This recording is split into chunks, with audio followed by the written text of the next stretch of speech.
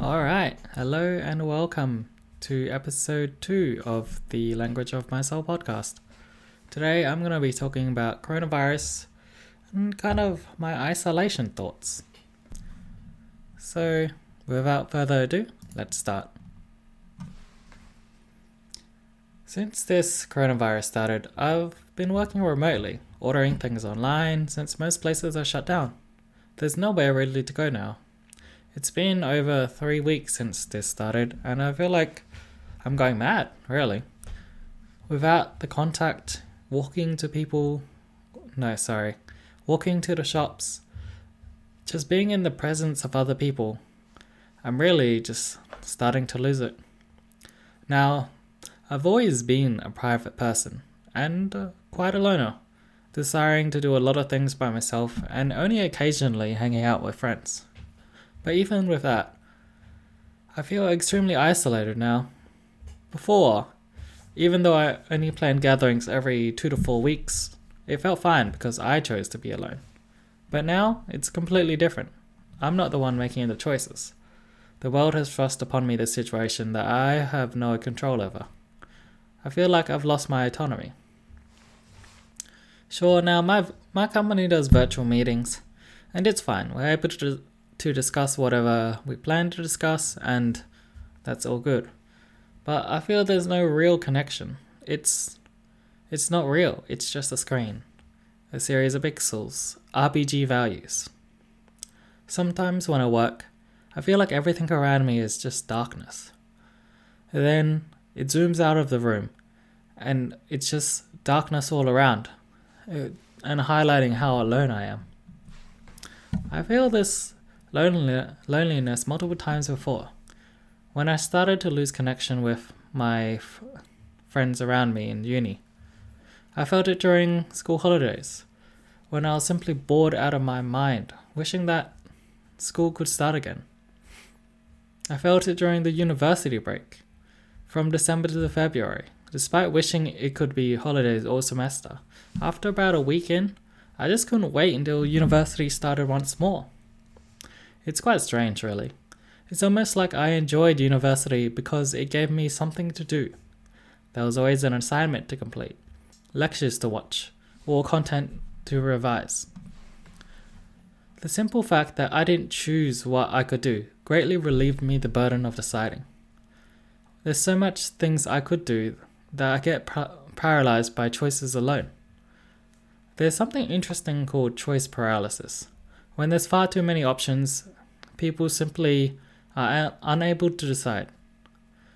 There's supermarkets. The main supermarkets in Australia are Coles and Woolworths. They both stock pretty much the same things, but it's always 6 to 7 different variations of every single object. Whenever I purchase something new, like say sauces, there's so many different barbecue sauce options that I just stay there for 5 minutes deciding and weighing up the best options. Recently, I purchased HelloFresh, the delivered food box company that would ship a box of meals to you. It's pretty interesting. I selected 3 meals for the week, and it comes pre-selected with all the 3 meals. The only thing you can do is change up your meals with a selection of about 3 to 9 different meals to choose from. It's crazy because it was actually good not needing to make decisions of what I should eat for the week. It limited the amount of choices I had to make.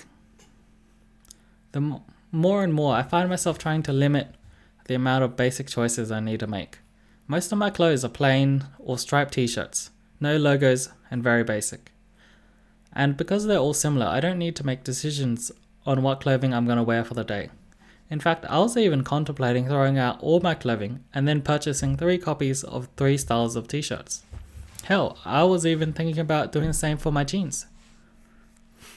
Given that I spend 5 minutes deciding on what barbecue sauce I will purchase, when there's nothing to do, no lectures, no assignments, no content to revise, when those university holidays roll around, I find myself simply staring into my screen.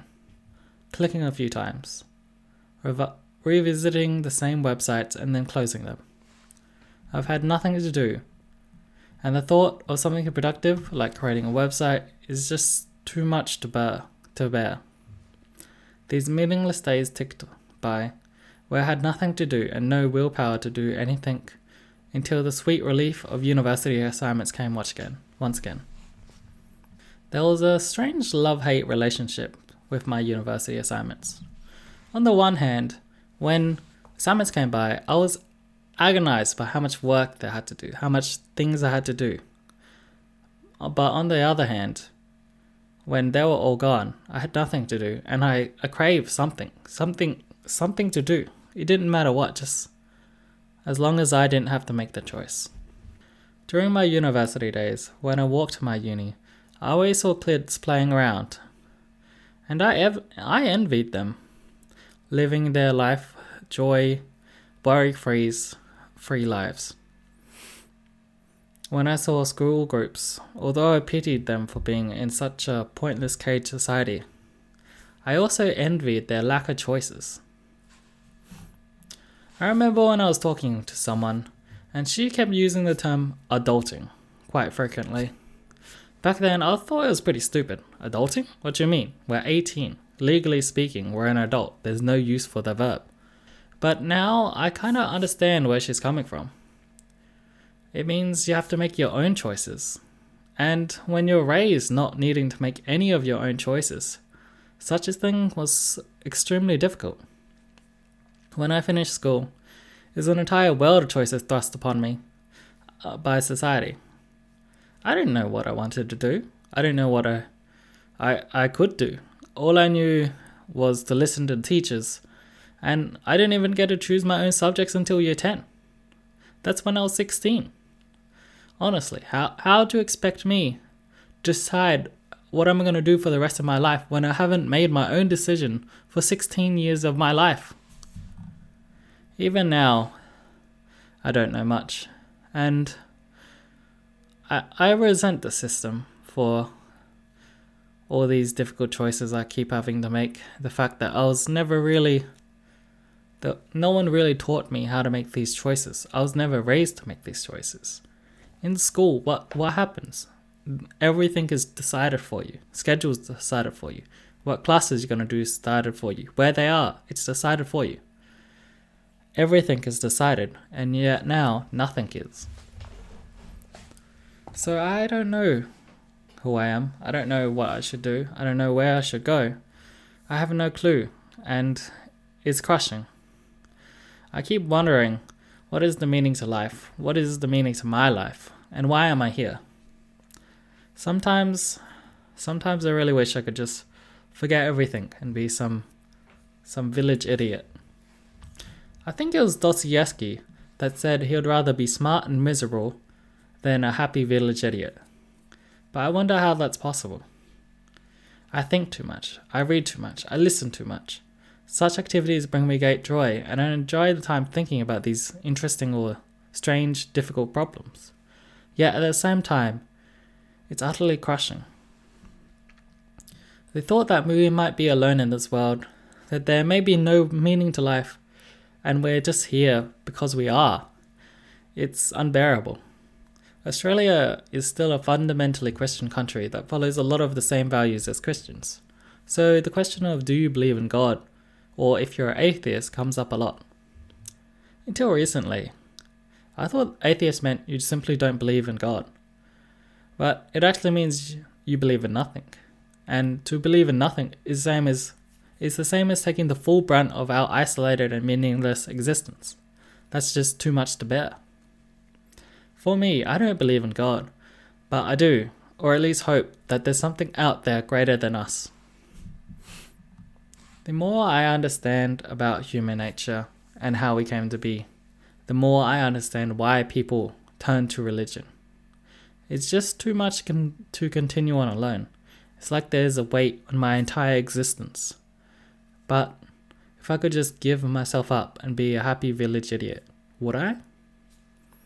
If I were the happy village idiot, then I wouldn't be feeling this pain anymore.